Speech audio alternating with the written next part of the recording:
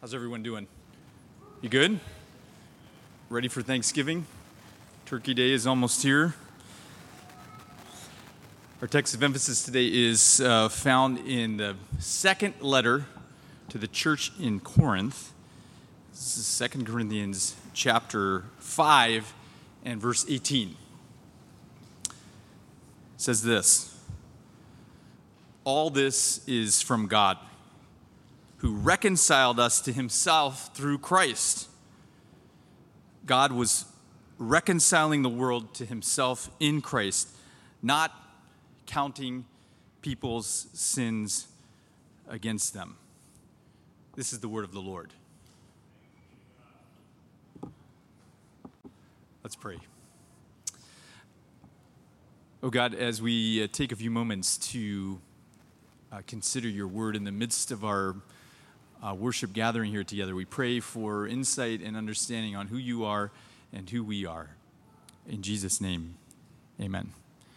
We're in the midst of a fall teaching series dealing with essentials, those ideas and those concepts that make Christianity Christian. And today our subject is on the atonement, or atonement. And atonement is an old theological concept that can best be described as bringing reconciliation between two parties, or between differing parties. The idea of atonement and reconciliation runs throughout the Bible, and it's based in the idea that God and humanity have a relationship that is broken, and that the brokenness of the relationship between humanity and God affects humanity's relationship with everyone else. And so because there's brokenness between us and God, there's brokenness between humans as individuals. And again, we don't have to think very hard to recognize, or certainly search in the contemporary news to recognize that this is indeed true. There's a great brokenness in the world. And so the idea that God is bringing atonement, he's bringing reconciliation of relationships, is an important theme that runs through the Bible, and one of really the essential ideas of what Christianity is all about. And so our text of emphasis today says that God reconciled the world to himself. And so as we think about that, we think about our text of emphasis today, let's also think about what it is that our situation as human beings really is. How in fact are we broken? And is indeed this true, that we are broken as people and our relationships are broken? So in the Bible, there are a number of different descriptions of the human predicament. These descriptions are often use metaphors to illustrate how the brokenness works and what state we really are. And so I want to share with you a couple of these metaphors that are describing the human predicament. And so the first one is this: the Bible says that as humans we are prisoners. In fact, it uses specifically the term of slavery, that we are slaves. As humans, we are prisoners, we are slaves. We see this articulated in places like John chapter 8 and verse 32, which says, "You will know the truth, and the truth will set you free." This is the language of captivity. This is the language of slavery. And this is Jesus speaking, and he was talking to a group of people from the Jewish faith. And verse 33 says that they answered him, "Hey, we're Abraham's descendants and have never been slaves of anyone. How can you say that we shall be set free?" And Jesus replied, "Very truly, I tell you, everyone who sins is a slave to sin." And so Jesus is very clear, and he uses very provocative language, especially to the group of people he's talking to. So you can see that they got very defensive, and understandably, they had a communal relationship with slavery. So even though they themselves had not, that the current generation had not been slaves themselves, they were very familiar with the reality that their forefathers and foremothers were slaves for nearly 400 years in the land of Egypt. And so this idea that Jesus would use this provocative term of slavery to talk about them, saying you are slaves, is Jesus trying to get across to them the state of humanity, that we as humans are like we are in captivity. We are in a slavery. We are prisoners and we are slaves. And so Jesus, again, trying to portray in very vivid and tangible language what the state of humanity is, trying to describe the human predicament. But the prisoner idea, the captivity idea, is just one of the descriptions of the human condition. The second one is this, and we'll cover 4 here. There are many others, but there are 4 we'll talk about today. The second way that the Bible describes the human condition is as criminals. As criminals. We read in 1 John chapter 3 and verse 4, everyone who sins breaks the law. In fact, sin is lawlessness. So this is the language of criminality, of being a criminal. And so this is saying, hey, as humans, you are criminals. So you're slaves, you're in captivity, and you are criminals. And again, in this description, you and I are the ones who are at odds with the law. And then the Bible, of course, goes on and on to talk about the judgment scene. And the judgment is, again, court of law, criminals. It's criminals who go before the judge. In Isaiah chapter 3 and verse 13, we read, the Lord takes his place in court. He rises to judge the people. So this is, again, in the context of criminality. So we have the human condition being described as one of being slaves or being captives, being held against our will. We have this description now of the human condition being one as like criminals. Another description or another metaphor we find in Matthew chapter 18, and this is Jesus. He says this, therefore the kingdom of heaven is like a king who wanted to settle accounts with his servant. And as he began the settlement, a man who owed him 10,000 bags of gold was brought in. And since he was not able to pay, the master ordered that he and his wife and his children and all that they have be sold to repay the debt. So here the description, the human condition is described as being debtors. Debtors who have a great debt. Your credit card is maxed out. There's no more room for you to spend any money. In fact, not only can you not spend money, but you don't have enough money to pay back what you already owe. So this is Jesus' description of the human condition. Slaves, being held against our will, captives, criminals, now debtors. This is all bad news, right? Matthew chapter 6 and verse 12, Jesus' most famous prayer, his instruction on how to pray. He says, forgive us our debts, and we also will be forgiven from our debtors. And the idea here, again, with forgiveness, the whole idea of forgiveness is rooted in debt. That forgiveness is rooted in being forgiven of our debt or forgiving someone of a debt. And so forgive us our debts as we also forgive our debtors. That's Jesus' instruction in Matthew. So this is, again, the idea of debt. So captives being held against our will, criminals, now debtors. And then finally, that the human description is described as being lost, In Luke chapter 15, in fact, Luke chapter 15 has a number of parables, 3 in particular, one right after the other, that describes the human condition as being lost. You're like lost sheep. You're like a lost coin. You're like the lost song, that there's these series of lostness, lost sheep, lost coin, and so on. And so the human condition as being one of being lost. So we have captivity, being held against our will in slavery. We have criminality. We have the human condition is like being in debt. And then finally, the human condition is like being lost, like a sheep that or an animal that has gone away from the farmer and does not know how to get back. All of these illustrations are trying to describe the reality that we exist in. Now, I'm going to add another metaphor. And by the way, there are a number of more in the Bible. And I would actually suggest to you, as we think and teach about this, that there is room for us to try to describe the situation in metaphors that are relative to us in our current context. And so I'm going to throw out one example of how we might do this. So, and I was thinking of this yesterday. I was hearing from a friend from Advent Hope who's telling me what happened to his building at 300 East 96th Street.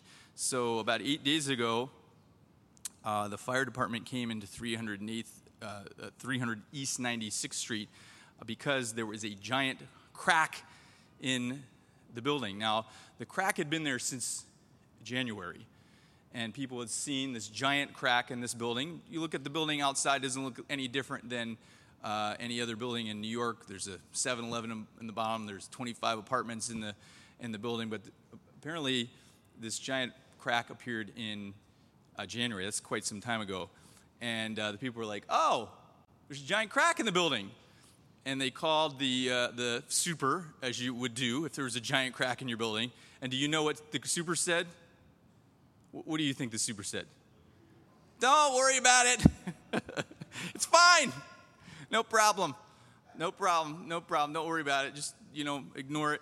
So, the residents are like, okay, well, the super said don't worry about giant crack in the building. So finally, last week or 8 days ago, somebody was like, I'm going to call the fire department. So the fire department came, and you know what they said? They said, this building is dangerous. Everybody's got to get out immediately. So they went around knocking on doors, and they got everybody out, and now the building is abandoned. And so our fellow Advent Hoper has had to temporarily find a home somewhere else. And so as I was thinking about this and thinking about metaphors for the human condition, this is another one that fits really perfectly. The idea that, hey, we have this structure, this home, this existence that we live in, that we feel safe in, and yet there are these giant cracks at the foundation, these existential cracks at the foundation of our own existence. And so we may try to put that out of sight and out of mind, but it's there. We are a building. Our home is broken. Our home is built oftentimes on sand and not on a sure and strong foundation. And so with these metaphors in mind, you can think of others that are in the Bible, or you could probably imagine some others on your own. With all of these descriptions that seemingly accurately describe the human experience in such a desperate way, how is it that so many of us are able to go through life without turning into a giant ball of anxiety? I mean, how are we not all like in the corner of our building, in the fetal position? If indeed this diagnosis is true, that our condition is like that of a slave being held against our will, or our condition is like one who is a criminal, or our condition is like one who is in debt that we can't get out of, or our condition is like one who is lost and cannot find our way home, or that our condition is like having our safety and security checked by the fact that there's a giant crack in that which we hold as home and safe. How are we all not big bundles of anxiety, and we're not all in the fetal position? Now, I say that recognizing that some of you actually are in a giant ball of anxiety, that some of you may have come here today and you feel very, very anxious, and understandably, and some of you may not be here today because you're very, very anxious about some of these things and just your own existence in the world. So we keep that in mind, and yet for many of us here, and for many certainly of no faith or of different faith, we figure out a way in which to exist in this world without being overwhelmed by the reality of our circumstance. And so, how do we do that? Well, I want to share with you a couple ways in which we deal with the reality of our desperate situation. One way, and again, it's not just the religious who recognize the desperate nature of humanity. Again, you do not have to open your New York Times and look very far before you recognize the desperate nature of the human condition. It may not be just your own human condition, but the desperate state that we are in as a world. We are broken. The world is broken. There's a lot of bad news out there. So how do we get by with this? Well, the first strategy we often use is to distract ourselves, right? So we don't want to sit around and be overwhelmed. We don't want to become a giant ball of anxiety. We don't want to go into the fetal position. So what do? We distract ourselves. We invest our time and energy in our work. We invest our time and energy in relationships with other people, thinking that might solve the problem. We invest our time and energy in entertainment. I mean, Netflix, love it. You know, sometimes when you need to distract yourself, right? I mean, we're in the golden age of premier television series. What better way to distract ourselves than to turn on, 2 seasons of Stranger Things and chill out in the corner, right? Only Kyle does that, apparently. All right. You guys are binge watching. Have you binge watched before? Who has binge watched? Binge watched. All right. You confessed. That's good. So we distract ourselves so that we're not overcome with the reality of the state of this world and maybe even the state of our own lives. We distract ourselves. The second strategy that we use is we minimize the problem. We minimize the problem. I would imagine that for people in that building to go from January to November with a giant crack in the wall, you'd have to do some minimization. You have to be like, it's not that bad, is it? Somebody would take us out of this building if that crack was really that bad, surely, right? And so, but we also do that when it comes to existential things too. We minimize the problem. Now, I would suggest to you that there are 2 prominent ways that people do this, particularly religious people, but not just religious people, that we minimize the problem through legalism and through license. These are 2 ways that we minimize the problem, the state of where we are as humans. Through legalism, the minimization is this: well, I can fix it. I can take care of the problem. I'm going to do it on my own. So we see the giant crack in the foundation of our being, of our soul, of our existence, and we're like, you know what that needs? Some duct tape. That needs some duct tape. And so we go buy the duct tape and we put it over the giant crack in our existence, the giant crack in our safety, and we think, okay, we've got the problem under control. We're going to take care of it, and that is what legalism is about. Legalism says you can take care of yourself. You can take care of the problem on your own. And you and I know that when we talk about legalism, that legalism is prominent in religious circles, because sometimes in religious circles we minimize the problem too. We think, okay, well, if I'm just a better person, if I just get my act together, if I just do things a little bit better, if I just obey more, if I just get up early in the morning and pray more, if I just read my Bible more, if I'm just more regular at worship, if I just go to Sabbath school at 10 and 10:30, that was a little sneaky advertisement. Did you see that? Yeah. Then everything's going to be okay. Then I'm going to be good. But that's minimizing the problem, because that's assuming that the problem is just so little that you can just fix it by doing little things on your own, just putting the duct tape on. That's legalism. Now, license is the other side of legalism. License is just ignoring the problem. I don't see a crack in the foundation. I didn't see it. Did you see it? I didn't see it. I don't see a crack, and just acting and living like there's no crack in the existence. So both of these are not going to work, ultimately. But this is a way in which we try to deal with the existential crisis that we often are confronted with. We minimize the problem. So first, we distract ourselves. Secondly, we minimize the problem. And then thirdly, sometimes we just set our standard too low. Overall, we're like, buildings have cracks in them. Every building has a crack in it. We root our hopes and dreams in things that are really far, far too low, that aren't existentially satisfying. If I just have this relationship, then I'm going to be satisfied. If I just can get this job, then I'm going to be satisfied. If I just have a little bit more money, then I'm going to be satisfied. But that's setting the bar far, far too low. Regarding the money, there was this study that was done, and they asked people of various economic realities, like, what would it take for you to really like feel secure about yourself?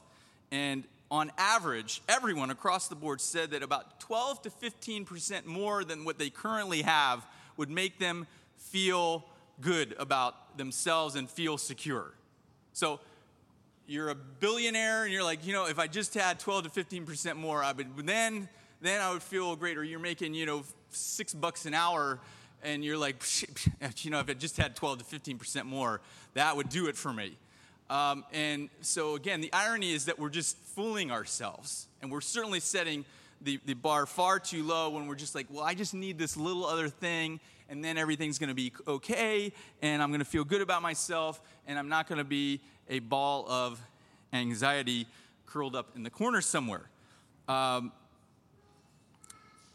it doesn't work. Setting our standards too low isn't really going to help, because at some point you're going to come to a place of crisis where you really have to address the crack in the wall, to address the reality of your broken relationship with maybe someone else in humanity, or certainly your broken relationship with God. At some point you're going to be confronted with the reality of existence and your existence, and distracting yourself or minimizing the problem or setting your standards too low isn't going to work.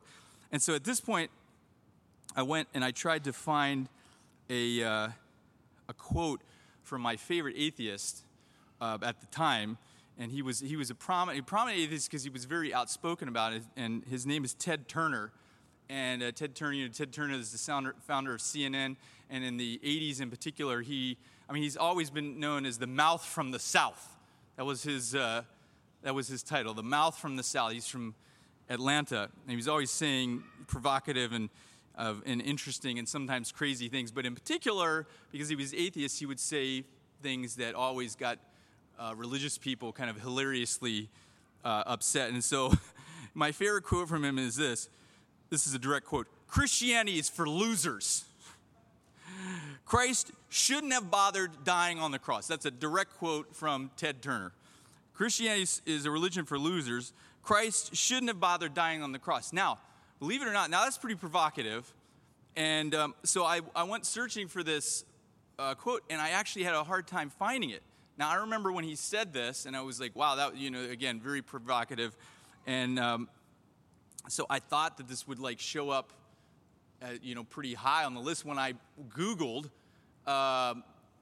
Christianity and Ted Turner. But do you know what? It wasn't high on the list because Ted Turner's given up on atheism. He's found faith. Now I'm not going to tell you he's attending an Adventist church somewhere in Atlanta, but he's certainly a man of faith now, and I don't know all the answers, and I don't think that he is a Christian per se, but he says he prays and that he is searching, and it's just back to this reality. I mean, when the rubber hits the road, at some point in your life, you are going to be confronted. You can get by for some time, maybe distracting yourself or minimizing the problem or setting your standards too low, but at some point, you are going to be existentially challenged, and in that moment, you've got to get real. And apparently for Ted Turner, this prominent atheist, that moment led him to faith of some sort. With that said, I think that his assessment of Christianity, which he originally meant to be a negative, is dead on. I mean, if you're going to describe Christianity, you really cannot do it better than the 1980s atheist version of Ted Turner. Christianity is a religion for losers, because that is the message of the gospel. Christianity is a religion for the losers. You are a loser. You are a loser. That is the whole premise of the Bible. That is what all those metaphors are about. You're a criminal. You are in debt. You are a prisoner being held against your will. You are lost. You are a loser. That is the gospel. You are a loser. Ted Turner had it right, an epiphany. Christianity is for losers. Yes, Christianity is for losers. You are a loser. I am a loser. We're losers. Are you a loser? I'm a loser. We're losers. He had it dead on. Our text of emphasis today says, but God was reconciling the world to himself in Christ. You are a loser, but thank God that he is reconciling the world to himself through Jesus. This is the good news. This is the good news. God has done what you cannot do. He is reconciling the world to himself in Christ. The assertion is that God has been working all along to heal this broken relationship. How exactly does he do this? Well, we said that the Bible was really clear when it's describing the human condition. We are prisoners. We are being held against our will. And then he uses the provocative term of slavery. We are, as humans, we are slaves. We don't get to do the things that we want to do because we are held in slavery. But John chapter 8, verse 32 says, you will know the truth, and the truth will set you free. That's the language of slavery, but it's also the language of being released from slavery, being released from captivity. You will know the truth, and the truth will set you free. Matthew chapter 20, verse 28 says, just as the Son of Man, Jesus, did not come to be served, but to serve, and to give his life as a ransom for many. That's the language of captivity, that Jesus was going to take our place as a captive so that we could experience the freedom that we can never, ever gain on our own because we are losers. 1 Peter chapter 1 and verse 18. For you know that it is not with perishable things such as silver or gold that you were ransomed. You weren't ransomed by God coming and paying with silver and gold. You were ransomed because of the empty tomb, 1 Peter, because God did something through Jesus that allowed him to pay our ransom. Our ransom was paid by the precious blood of Jesus, a lamb without blemish or defect. We are prisoners held captive, but the good news is that God frees the slaves.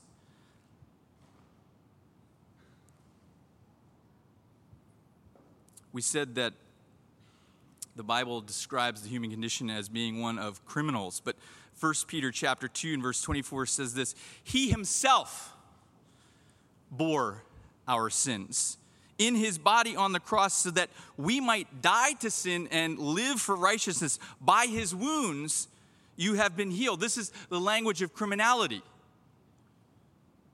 But he took the place, he took the guilt, he took the punishment of the criminal so that we could be not face that charge against us. In Romans chapter 5 and verse 19, for just as through the disobedience of the one man the many were made sinners, were made criminals, so also through the obedience of the one man, the many will be made righteous. God has done for us what we could not do for ourselves. We said that the Bible describes the human condition as being one of being in great debt, that we are debtors. But Matthew chapter 18 and verse 27 says that the servant's master took pity on him and canceled the debt. The debt was canceled. So there was a great debt, but the debt was canceled, and this was done because God does for us what we cannot do for ourselves because we are losers, but God has won on our behalf. You didn't think you were going to come and talk about how loserish you were today, did you? Finally, the Bible says that we, the human condition, is as one who is lost. But we know that Jesus came to seek and to save the lost. Jesus loves the lost.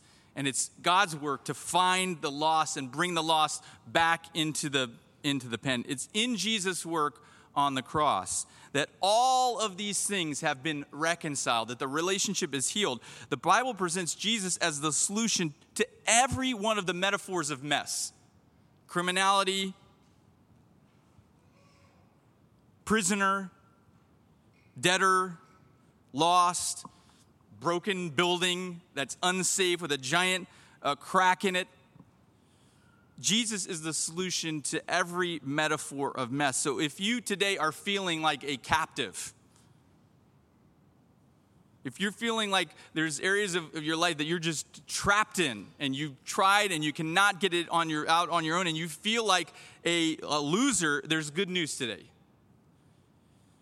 If you're feeling like a criminal, if you feel like you've done something wrong and that you just can't get it right, and that no matter what you do, you're never in the place that you want to be, and that this guilt is just hanging over your head, there's good news today. And that is that God has done for you what you cannot do for yourself. And God takes losers and he makes them winners. If you're feeling like you owe a great debt, if you're feeling the burden of a debt, and I mean, for those of you who have student loans, you know the burden of debt. If you're feeling that burden, but not just the physical burden of getting a bill in the mail, but you're feeling like you are a debtor and you can't get out of this burden, there's good news today because God releases us from debt. Or if you're feeling completely lost, some of you here, I know you got up this morning and you feel lost, and you came here and you hoped that by singing and sharing together in community that you would not feel lost. And listen, that's a good thing. We love coming and worshiping together and reading the Bible and praying, but it's only as we embrace God's work on our behalf. It's only as we recognize that God has done something for us in Jesus that we could not do for ourselves that we will really, really experience being found. In God's work through Jesus, we can be freed from captivity. Our charges against us can be wiped away. Our debt can be forgiven. And we can be found. The gospel is designed to be good news for everyone. Thus, the reason for so many metaphors. And there are many more. Some don't work for you, right? All right, slavery, that doesn't do it for you. Okay, well, what about debt? What about being lost? What about being a building that is broken, or living in a place, in your place of security you found isn't secure, and you're told you got to get out now? God is the answer to every one of the metaphors of mess. God, through his work in Jesus, gives us hope that the messiness and the brokenness of our existence can be healed because he does what we cannot. May we embrace God's work on our behalf today and live in faith in Jesus. Amen.